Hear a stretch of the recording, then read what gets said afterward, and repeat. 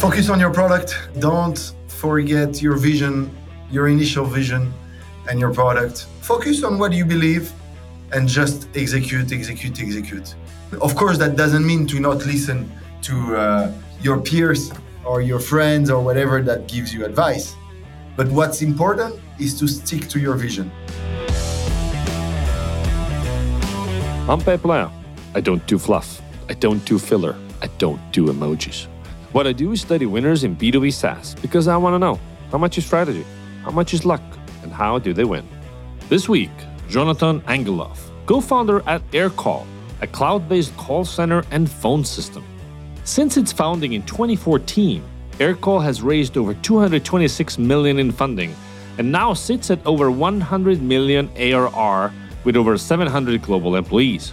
In this episode, we discuss the massive opportunity Aircall saw in the market, how they got an early leg up on the competition by being specific about their ICP, and why innovation remains a core part of their strategy. Let's get into it. What was incredible back in the time is that we all had mobiles. We all had mobile phone. We all had even smartphones. And so making a call through internet was something pretty normal. We all knew Skype. We all knew different video conferencing tools. It was existing, but the phone systems were always the same. It was always this black box in front of you on your desk, and people, picking up and hanging up the phone, and that's it. It was very one way. And we thought, okay, we need to digitalize that. There is tons of apps like WhatsApp or whatever, Skype existed already. But for the professional side, it was very limited. And so the idea started from there, where we asked ourselves, what if your phone system now is on your computer and it's just going to be easy? And so the opportunity was there at that moment where we realized, okay, people are looking for simplicity. People are looking for a phone system that you can set up in minutes anywhere in the world. And so we started from that concept. And then we realized, of course, that the one that makes most of the phone calls in a company are always the same, either sales team, either customer support departments. And so we build the software, we build Aircall around those teams to bring them productivity. And to bring them productivity, we had to connect to all the tools they're already using, CRMs, help desks, etc., to make sure that when they do a call, they can do it fast, they can do it efficiently, they can know who they are on the phone with, they can have the history of the calls, they can listen back to the calls, etc. At the time when you started, what was the competitive landscape like in terms of like the new digital players? Like today, this place is pretty crowded.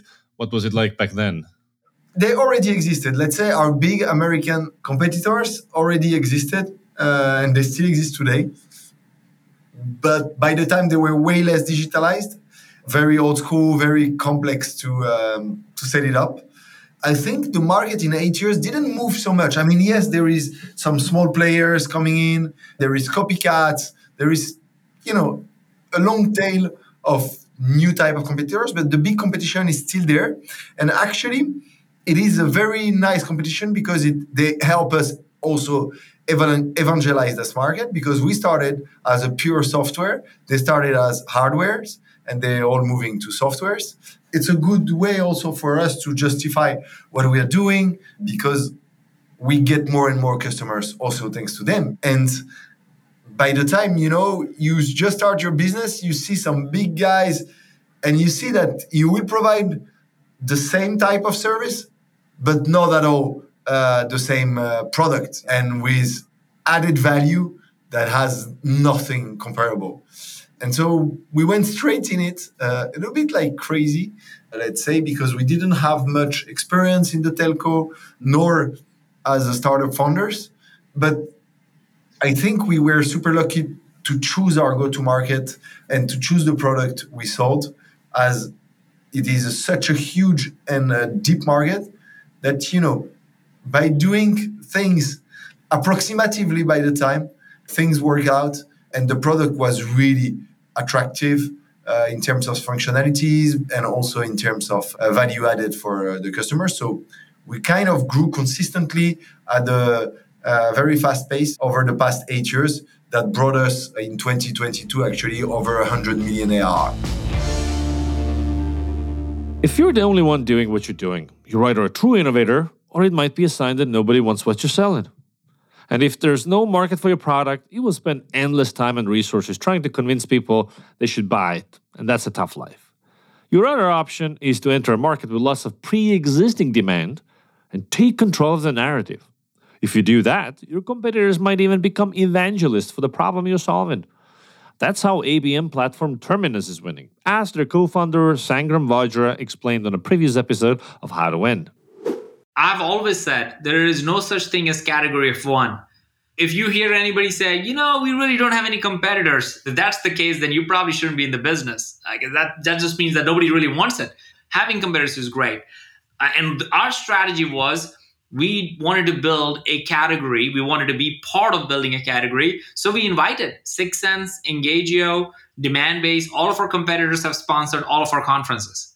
So what's exciting about that was all of these companies had to invested in building the category of ABM, and we love that. We even gave them all the stage and have them talk because we own the narrative, and we wanted to bring all of them alongside on creating this big category because we just knew that as long as the category is big enough, then everybody will have a larger stake. There's enough to go around. Each one of us brings something different to the table, so that's great. Tell me more about that initial go-to-market strategy. How did you choose which segments to go after? What kind of bets did not pay off? How did you find your rhythm? What we thought is to be able to price a phone system with value and not just provide a commodity, because a phone system at the end is a commodity. We all have mobiles, If it's not a smartphone, it's a commodity, okay?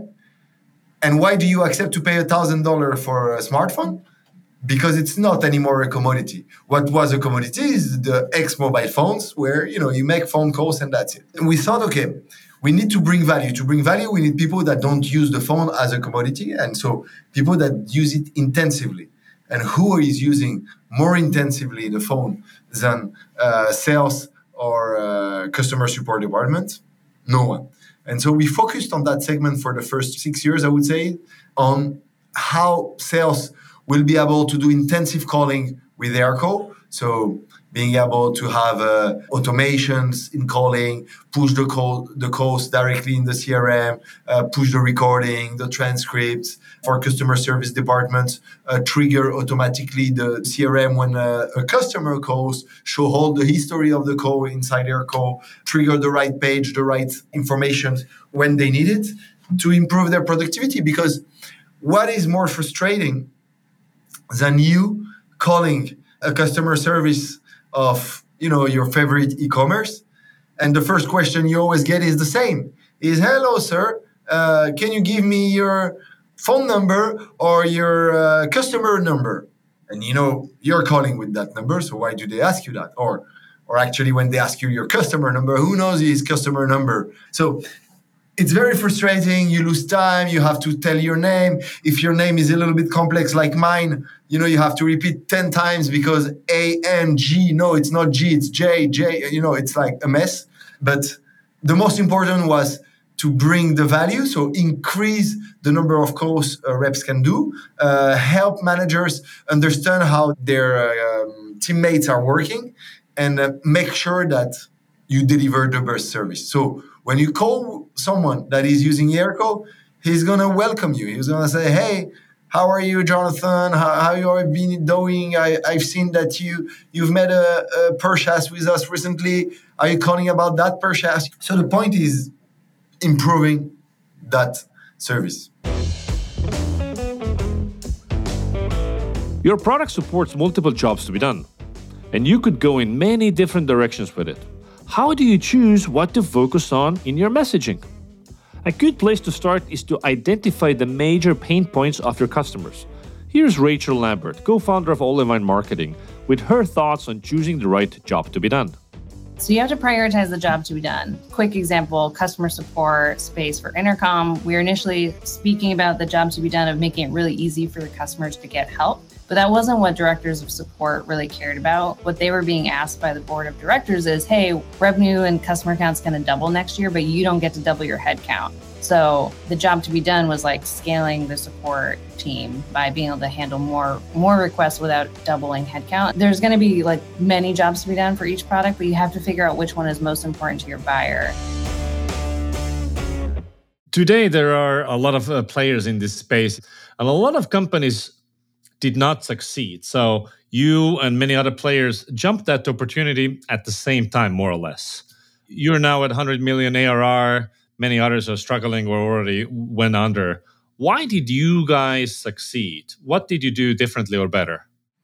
I would say we focused very much on our ICP, so ideal customer profile. We thought, okay, we know that we need to target companies that have the right need, okay? So we were very focused on that segment of sales team and customer service team. That was the beginning of Aircall. Today we are providing the phone system of entire companies, but that's another story. When you start, it's important to focus on the right team at the right moment. Second, the tech. So we took a lot of risk with trying to make everything live. So you start Aircall, you can 5 minutes later, even 3 minutes. I think our first catchphrase on the website was set up your phone system and call center software in less than 3 minutes. And this was a big risk because we thought what people need is instance now. They need instantly things. And being able to provide a phone system, a cloud-based phone system, with numbers anywhere in the world, no matter where you're sitting yourself, that was incredible by the time. And I think this choice was the riskier we took, but at the same time, the one that made us probably be where we are today. Even though there is still a lot to do and we still want to do a lot, but this is one of the reasons. The second reason is probably the most important, is that very early, we understood the fact that companies love to have products that communicate with each other.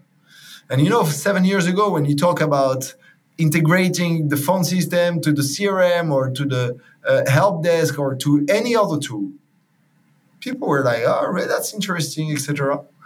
But for operational managers, for the VP sales, for the VP customer support, it was incredible. They were like, seriously? So I will be able to know when I called this customer last time, or I will be able to listen back to the call. I'm going to be able to listen live to the call of one of my reps. That was pretty awesome by the time.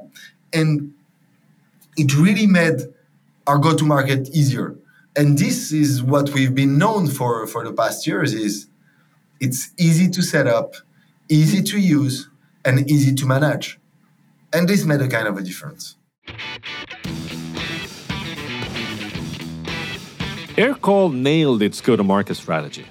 But what even is a go-to-market strategy? Here's Asia Matos, founder of Demand Maven, explaining it. Go-to-market strategy. It is basically the full deep dive plan into how it is that you plan to take your product. We're assuming SaaS in this case. How do you plan on launching your SaaS to the world? And all of these things are 100% dependent on what it is that you ultimately want to accomplish. And I think that is probably why go-to-market sounds really terrifying for a lot of founders. You see so much more content about inbound and content marketing and demand generation and lead generation, and it's really hard to consolidate and figure out how all of those pieces fit together. But go-to-market encapsulates literally everything. It is the complete total package of how you plan to operate this business and make it revenue generating, and of course, just offer the product to the world. And it always makes me sad when more people don't talk about it. But I would say it's step number one before you ever even think about conversion rate optimization or running ads or what have you. It's always the first step. How were you acquiring customers early in the company lifetime, and how has that changed over time? Honestly, the way we acquire customers didn't evolve so much. We were very early, very focused on outbound. So a very large sales force going after our prospects and making sure that we cover the market as much as possible. Of course, a very good inbound engine as well, with a lot of content being produced, with a lot of very precise webinars or partnerships with different actors that fit in the same type of ICP we had, and it helped us a lot. And of course, one of the best go-to-market we had until now is the fact that as we integrate with 100 plus softwares, 85% of those integrations were not done by us, were built by the software vendors themselves. So by a CRM, a local CRM in France, a local CRM in UK, a local help desk in Australia, whatever.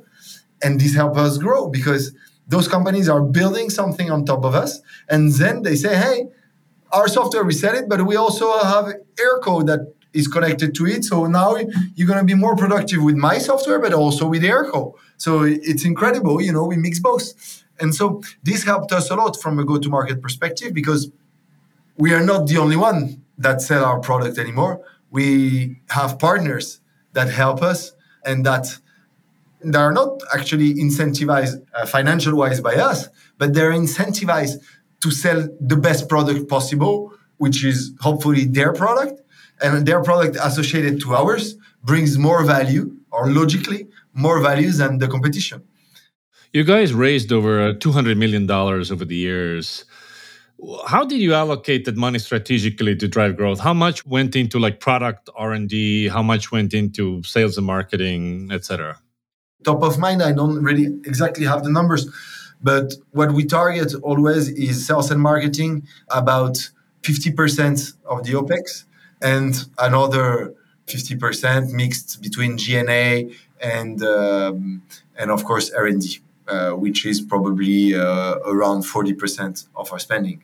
So it's for us very important to have a strong tech team, but as well as a strong marketing team. Now the world is changing, and you have to go towards profitability. So at Airco, we launched recently really a restructuring of our way of working and making sure we go towards profitability fast.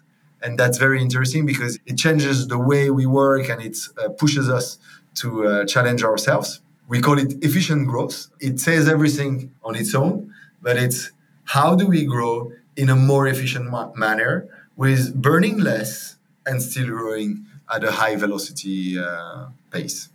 So how are you going to do that? Does that mean you're going to lay off people or... No. We keep recruiting, actually. By the end of the year, we're still recruiting about 50 people. Next year, a few hundred. So no. We're still recruiting a lot. We are actually just expecting more from the teams. We are trying to find more profitabilities. We're trying to hire less. And if we hire more senior, more experience. So we avoid what every startup goes through is one project, one person. We try to have, if there is a new project, okay, let's see how we can do it on our own,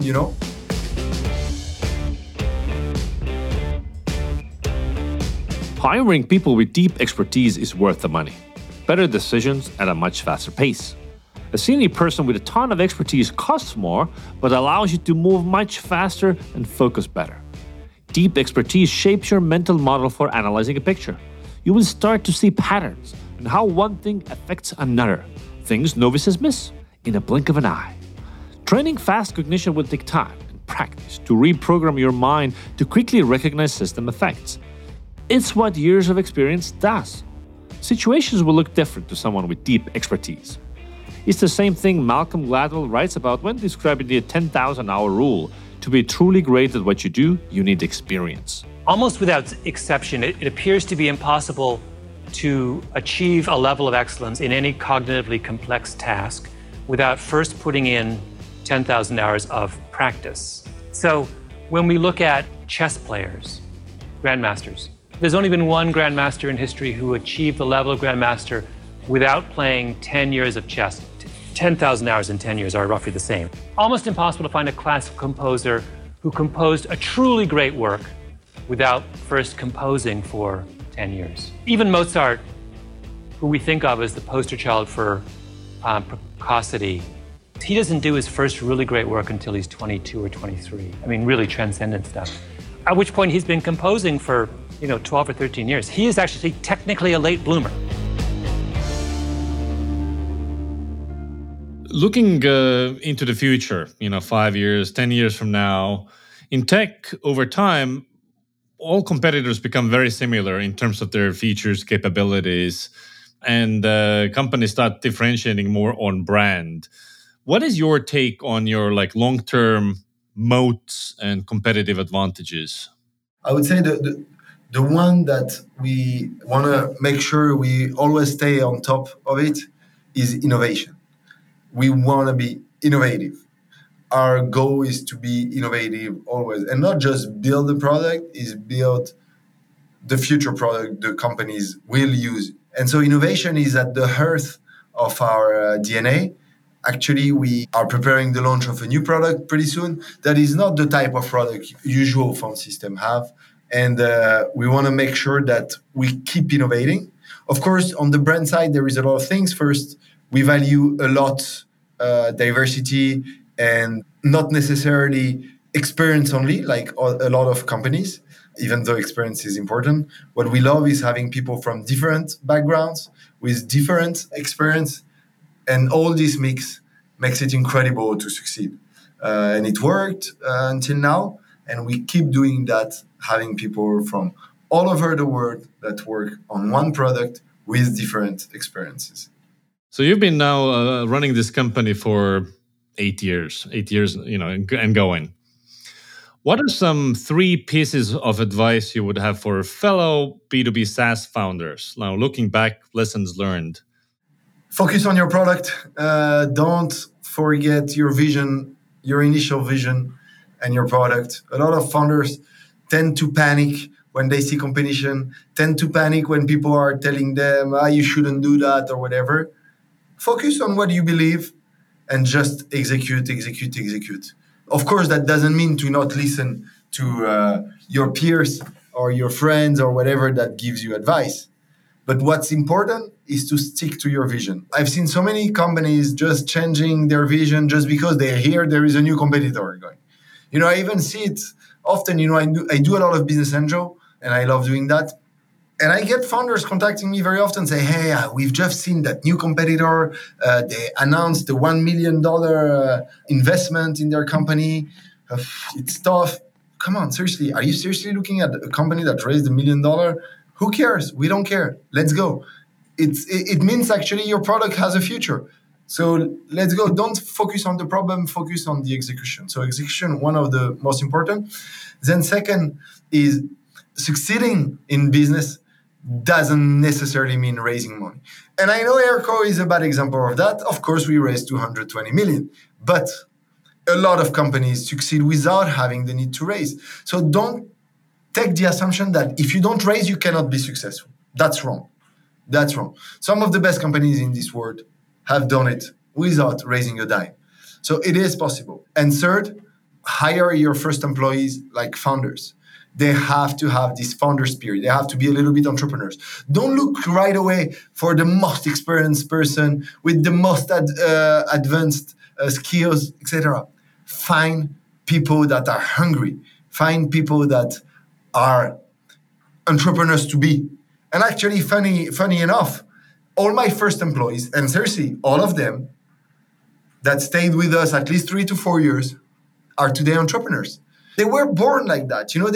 They had this little sparkle inside their eyes that made us feel, my co-founder and I, when we recruited them, they are the right guy. And we are extremely proud of the choices we made. Because, at the beginning, I believe a company it's easy. It's a lot of execution. Then it becomes more complicated. From 10 million AR on, you have to bring leadership, you have to bring experience, you have to bring people that have done it already. But early stage, focus on your team. And your team of the beginning are seriously the most important people for your company in general. And rely on them and give them this little sparkle that you have as a founder, because every founder has a flame inside himself.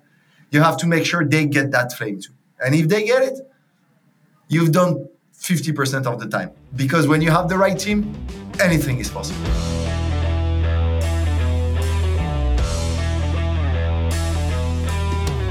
So, what 3 strategies saw Aircall soar to 100 million in ARR? 1. They entered a massive market with lots of opportunity. I think we were super lucky to choose our go-to-market and to choose the product we sold, as it is such a huge and deep market that, by doing things approximatively by the time, things work out. 2. They focused on a specific ICP that had the biggest need. We thought, okay, we know that we need to target companies that have the right need, okay? So we were very focused on that segment of sales team and customer service team. 3. They keep ahead of the competition by continually prioritizing R&D. Our goal is to be innovative always, and not just build the product, is build the future product the companies will use. And so innovation is at the heart of our DNA. One last takeaway from Jonathan.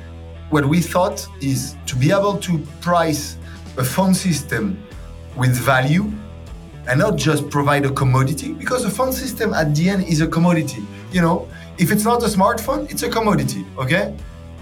And why do you accept to pay $1,000 for a smartphone? Because it's not anymore a commodity. We thought, okay, we need to bring value. And that's how you win. I'm Pep Lea. For more tips on how to win, follow me on LinkedIn or Twitter. Thanks for listening.